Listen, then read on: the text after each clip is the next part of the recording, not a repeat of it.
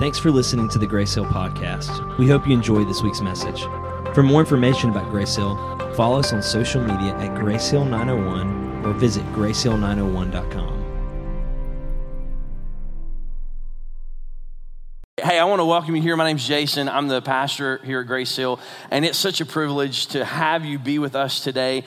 Today, we're starting a brand new sermon series called 936, and so if you're walking in for the first time today and you're going, man, I don't know about these people, I don't know what's happening, I hope I can catch up, guess what? We're all jumping in on the same page, starting at the same spot today, and the reality, the reason why we're doing this series today is because of this kind of very simple reason, is for every one of us here today, the generation that we were raised in, the generation that you grew up in, the generation that you were parented in is radically different than the generation that we are now currently parenting, or for you grandparents here today, the generation that you are currently grandparenting in now. And I want to give you just a few, just to sort of set the stage and lay the foundation for why this is important. I want to set the stage by just giving you a few just sort of points of data, just points of interest this morning about the generation that we are raising in our homes and grandparenting in our homes, all in this church, okay? So there's a Generation Z. How many of you guys have heard of Generation Z? Anybody in here heard of Generation Z? Okay, if you have kids at home or if you have grandkids under the age of really 18 to 20 years old, they fit in the category of Generation Z, okay?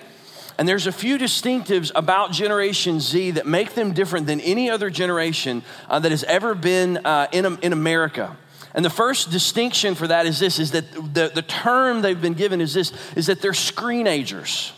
They're screenagers, meaning this, they cannot remember a time before the internet. How many of you guys in the room remember a time before the internet? Show of hands. Yeah. If you are under the age of 20, you never grew up unless your parents just didn't have internet.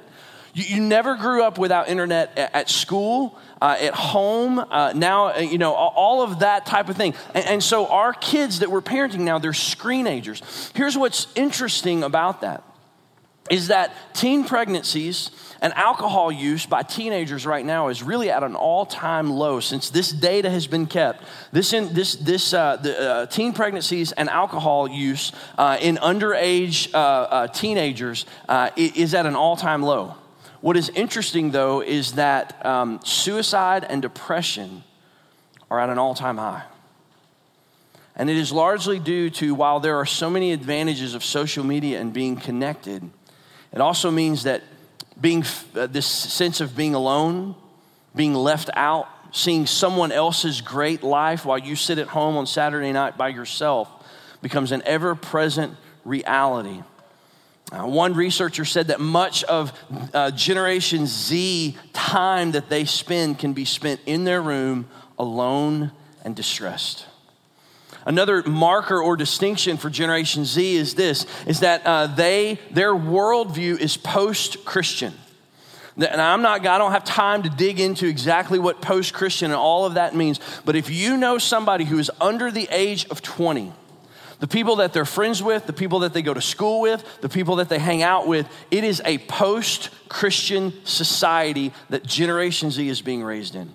Meaning that more than likely their parents, the parents of these kids, were not raised in church. And so as a result, there is no biblical foundation for their worldview. They're no longer post-modern, they're now post-Christian. And I'll say this, I have been for the last 4 or 5 months, I've been a small group leader for our student high school boys on Wednesday night. I've been stepping in and being a small group leader in that environment. And I have been floored. It has been a wake-up call to what our students, our teenagers, deal with on a day in, day out basis as they try to live out their faith in a very post-Christian world. As a matter of fact, 13 to 18-year-olds are twice as likely to now say that they're atheist. Another distinguisher of Generation Z is that safe spaces are normal. Now, before you kind of roll your eyes and be like, oh, safe space, before you go there, let me unpack a little bit about what this means. Generation Z is the generation that doesn't want to make people feel bad. They don't want to hurt someone's opinion. They don't want to hurt someone's perception or perspective. They do not want to offend anybody. And this is a natural overflow of this pluralistic culture, this pluralistic, inclusive culture that we find ourselves in. And this culture, it frowns on judgment. But the problem with this, while there are some good things, obviously, I wish a few more people that I knew didn't like to offend people. That would make my job a lot easier sometimes. But while there are some good things about that. Listen to what Gabe Lyons and Dave Kinnaman, some incredible researchers who wrote a book a couple of years ago called Good Faith. They had this to say about this particular thing. Protecting people from ideas they'd rather not hear is not only laughable, but it is also ultimately harmful to society. Religious liberty and freedom of speech are rights that can only be put to the test at the distressing intersection of differing ideas. If we run away from that crossroads, these freedoms are simply hypothetical. And so there is real danger. There is real danger with having this be a prevalent ideal, an idea that Generation Z holds on to. Here's another distinguisher is that real safety is a myth. Everyone who is in Generation Z has grown up in a post 9/11 culture. And so real safety is a myth. They've never lived in a country that was at peace. Imagine that for just a second. They have never lived in a country that was at peace before. And so real safety is a myth. Another distinguishing factor is that they are very diverse. Generation Z, as a matter of fact, the most diverse generation that is out there. 63% are white, 17% are black, 21% Hispanic, 9% Asian, and 3% are other. And there's a complete acceptance in Generation Z by and large for this idea of this elevation of non-male, non-white leaders in our community. We see it more in Generation Z than almost in any other generation before them. And also Generation Z, they are the most likely generation yet to have friends of different sexual orientations and to be more accepting of friends and of relatives and of family members who have different sexual orientations. And the last one, and this one stings just a little bit, I'm kind of landing this last one right in our lap a little bit, is this one, is their parents are double-minded. Now this is not factual, this is perception. That a lot of Generation Z feels like their parents are double-minded. And I can't take a deep dive into this. If you're taking notes, write these two names down, James Emery White and Hannah Rosin. They have done extensive research on this, written entire books on this one particular subject. And their conclusion is basically this: in Generation Z, parents are too over-involved in some areas of their child's life that don't ultimately matter. And parents are too under-involved or too detached in areas that do. Here's an alarming statistic that I found this week as I was kind of digging into this and really trying to hone in on where this talk was going today, is this: 2/3 of youth pastors, and I bet Lyndall would agree with this one, 2/3 of youth pastors say their biggest struggle is parents who don't prioritize their teens' spiritual growth. And too over-involved in areas that don't matter, and too under-involved in areas that do. Here's a shocking statistic that I found, is that in 2011, a study found that students with hovering or helicoptering parents were more likely to take medicine for anxiety and depression once they got to college than parents who were not. And so I know you've just walked in today and we sang this great song and our living hope, and then I kind of come and it's like, I just kind of popped the balloon, right here for us. And all of you parents and grandparents who care deeply about your children and care deeply about your grandparents, your grandkids, you're here today and you're going, man, what do we do? Well, here's what I want to say to you. We have 936 weeks to make a lasting impact on a child. 936 weeks from the time they're born to the time they graduate, to make a lasting impact, to leave a lasting impact on a child. And what I want to tell you today is this, is there is hope. God in his infinite wisdom laid out a strategic plan for all generations This is not a single generation plan. This is not something that once we move into generation, I don't know what comes after Generation Z. I don't know. Like, where do we go from there? Maybe we just start all over again. We go back to Generation A. I don't know. But this is not a plan that has an expiration date. This is a plan that God put in place for all generations.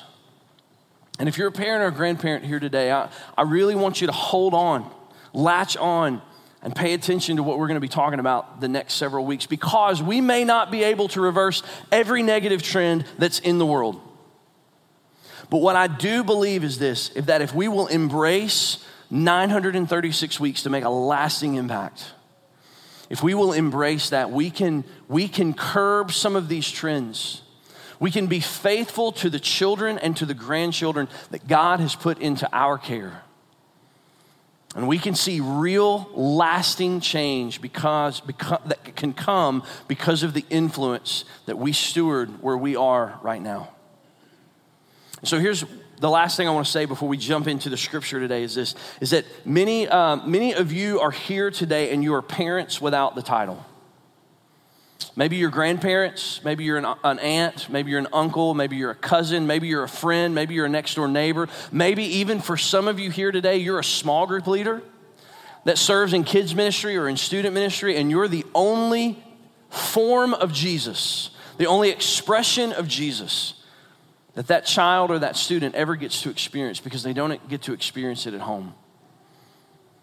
You may be a step-in parent for a parent who is either unable or unwilling.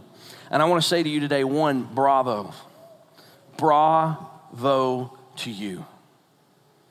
And the next thing I want to say is that everything we're going to talk about will apply to you as well.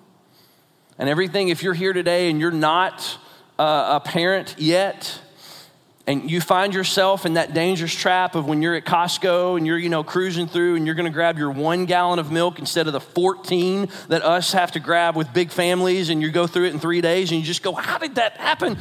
If you're that person and you see that kid and you're like, man, we are never going to parent like that. Our kids will never be like that. Just take notes.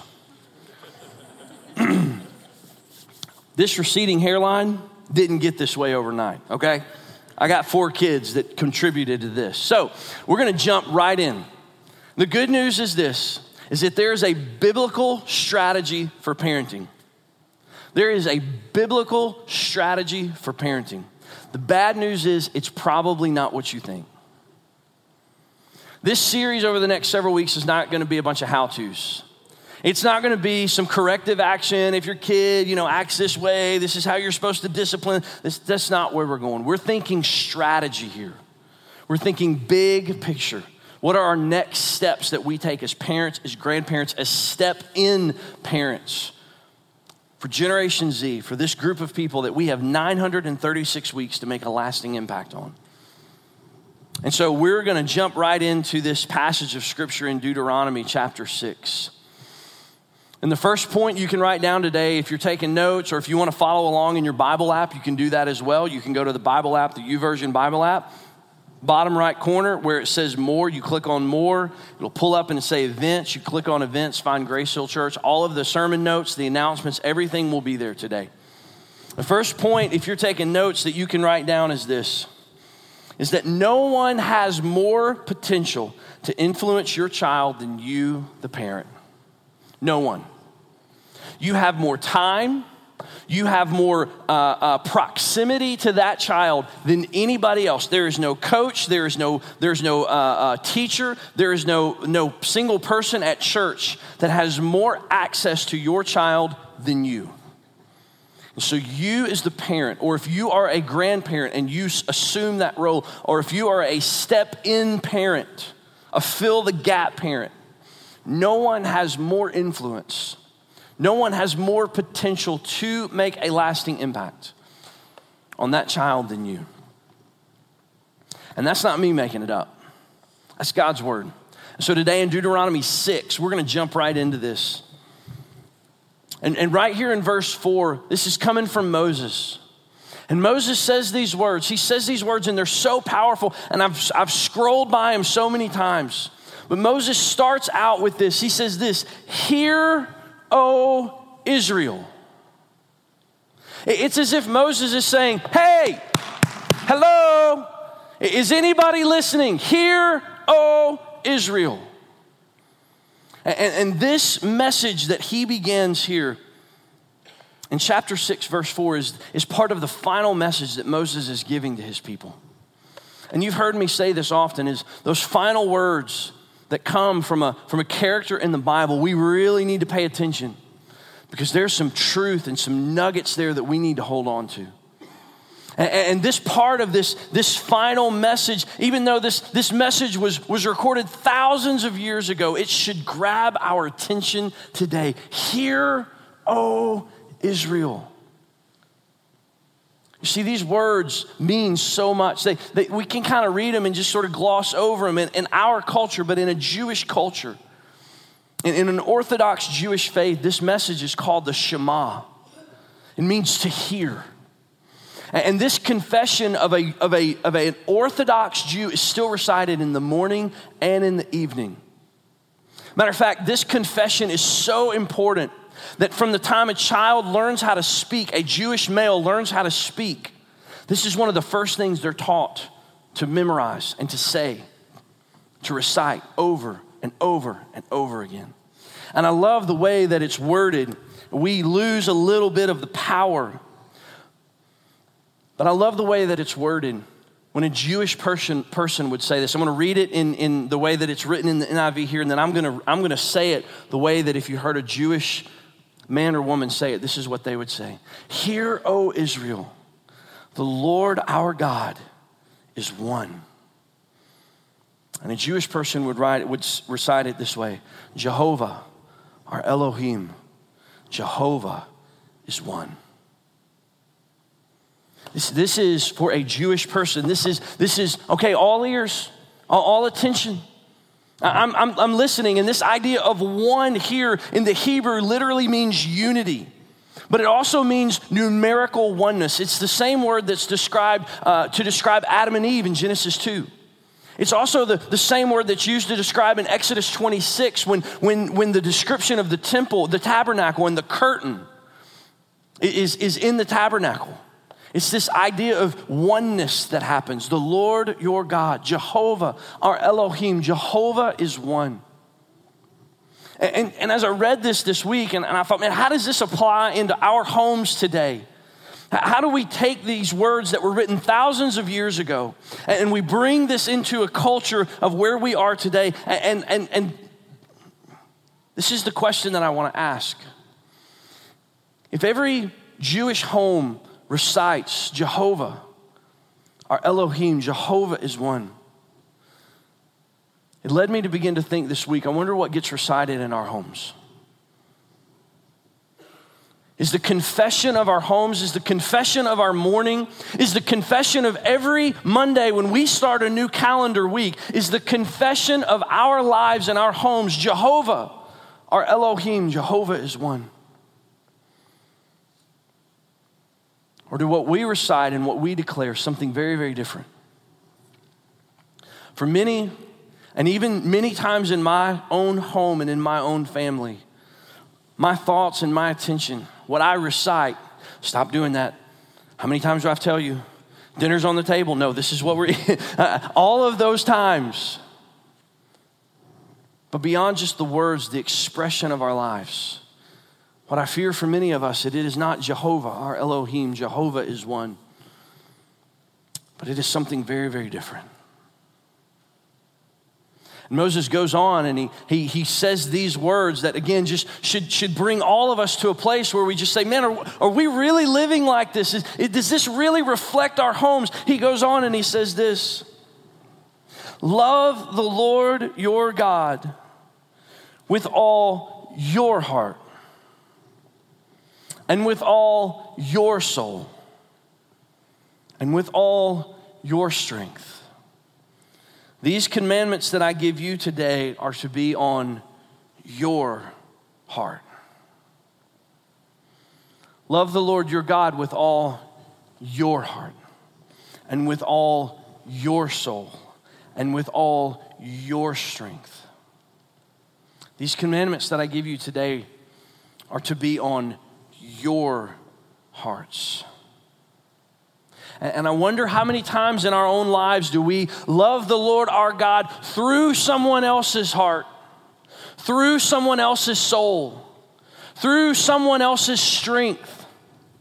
I wonder how many times we take those words and we say, well, you know, if the preacher would just preach better, or man, if that podcast would just be more often, or man, if we just did a Bible study. I wonder how many times we pass the blame of loving the Lord our God with all our heart, with all our soul, and with all our strength off to somebody else. But Moses makes it very, very clear here.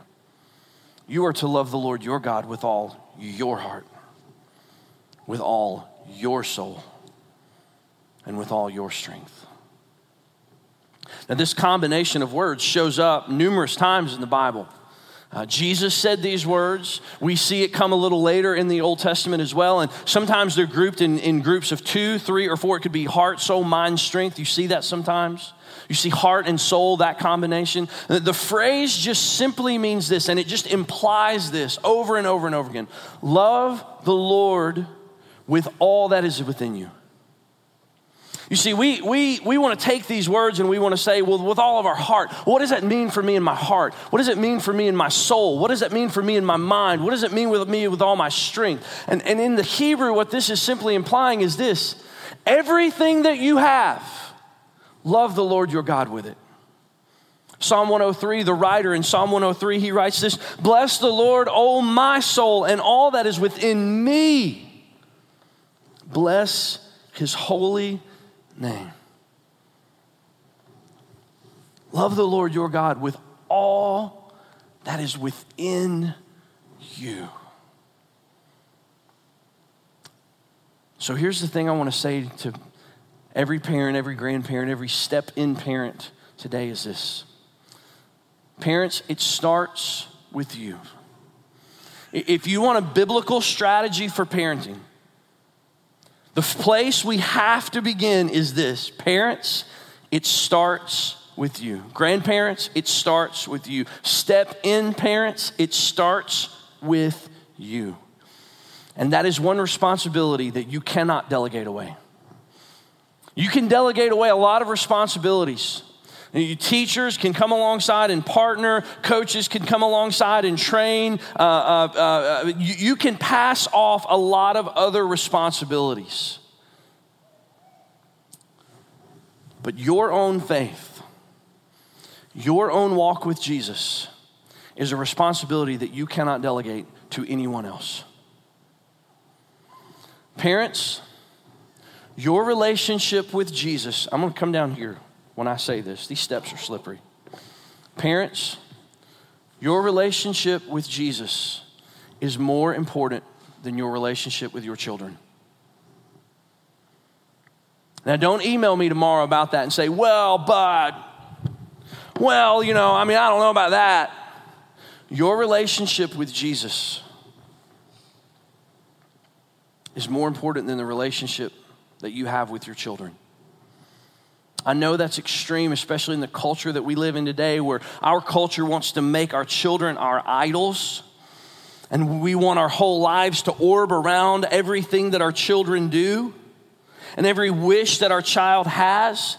But I want to tell you, if you're going to take a biblical approach and a biblical model for parenting, your relationship with Jesus has to be more important than your relationship to you with your kids.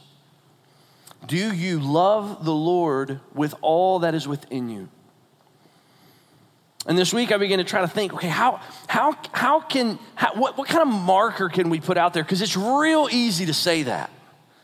But what kind of marker can we put out there? What kind of road sign? What kind of mile marker can we put to say, okay, how is this working? Are we on the right track here? What's a little checkpoint that we can say, okay, I feel like we're doing okay there, or man, we got some work to do. Ask yourself this question. Outside of coming to church, are there any patterns in my life that would communicate to my children, I love Jesus more than anything else? Outside of coming to church, are there any patterns in my life that would communicate to my children that I love Jesus more than anything else? Do they ever interrupt me while I'm reading my Bible in the morning or the evenings? And by the way, y'all, I ain't getting away from that one. I'm gonna keep coming back to that one over and over and over and over and over and over and over again. You reading your Bible is simply the best way to grow closer to Jesus than any other way that is out there. That's why we have it, so that we can understand and know the heart of our Father. Do your children ever interrupt you praying? Do they see you and me? Do they see us making financial decisions based on our love for Jesus? Do they see us making relationship decisions based on the love that we have for Jesus? Here's another one, and you may or may not want to write this down. If all that was left of your influence was your social media feed, would there be any evidence in your social media feed that you had a relationship with Jesus Christ and that he was the most important thing to you? What activities, what patterns, what habits do you have beyond going to church that communicates to your children that Jesus is the most important thing to you?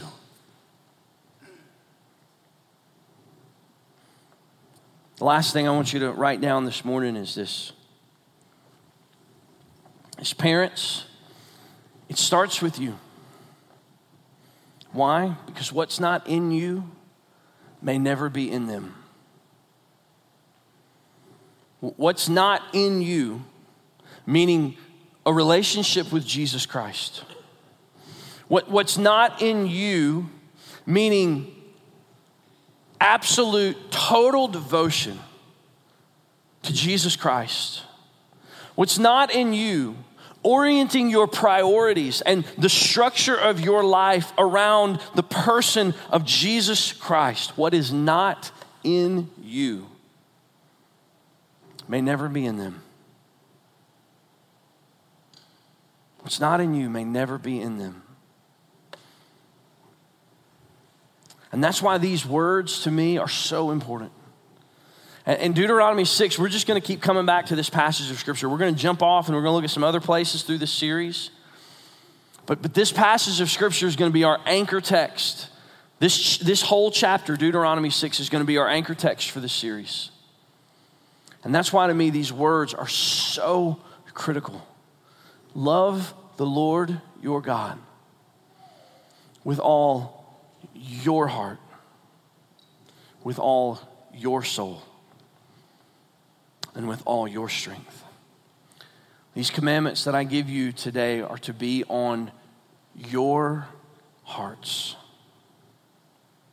And if you know anything about the teachings of Jesus, if you know anything about Hebrew sort of folklore and just kind of what they thought about different areas of the body, everything flowed from the heart. Jesus even spoke to that everything flows from the heart. And what I want to say to you is your strategy for parenting will flow from the heart. Your strategy for grandparenting, your strategy for stepping in and being a parent when there is no parent, it will flow from the heart. And if there is one challenge for every single person here today, it is this, is to love the Lord your God with all your heart, with all your soul, and with all your strength.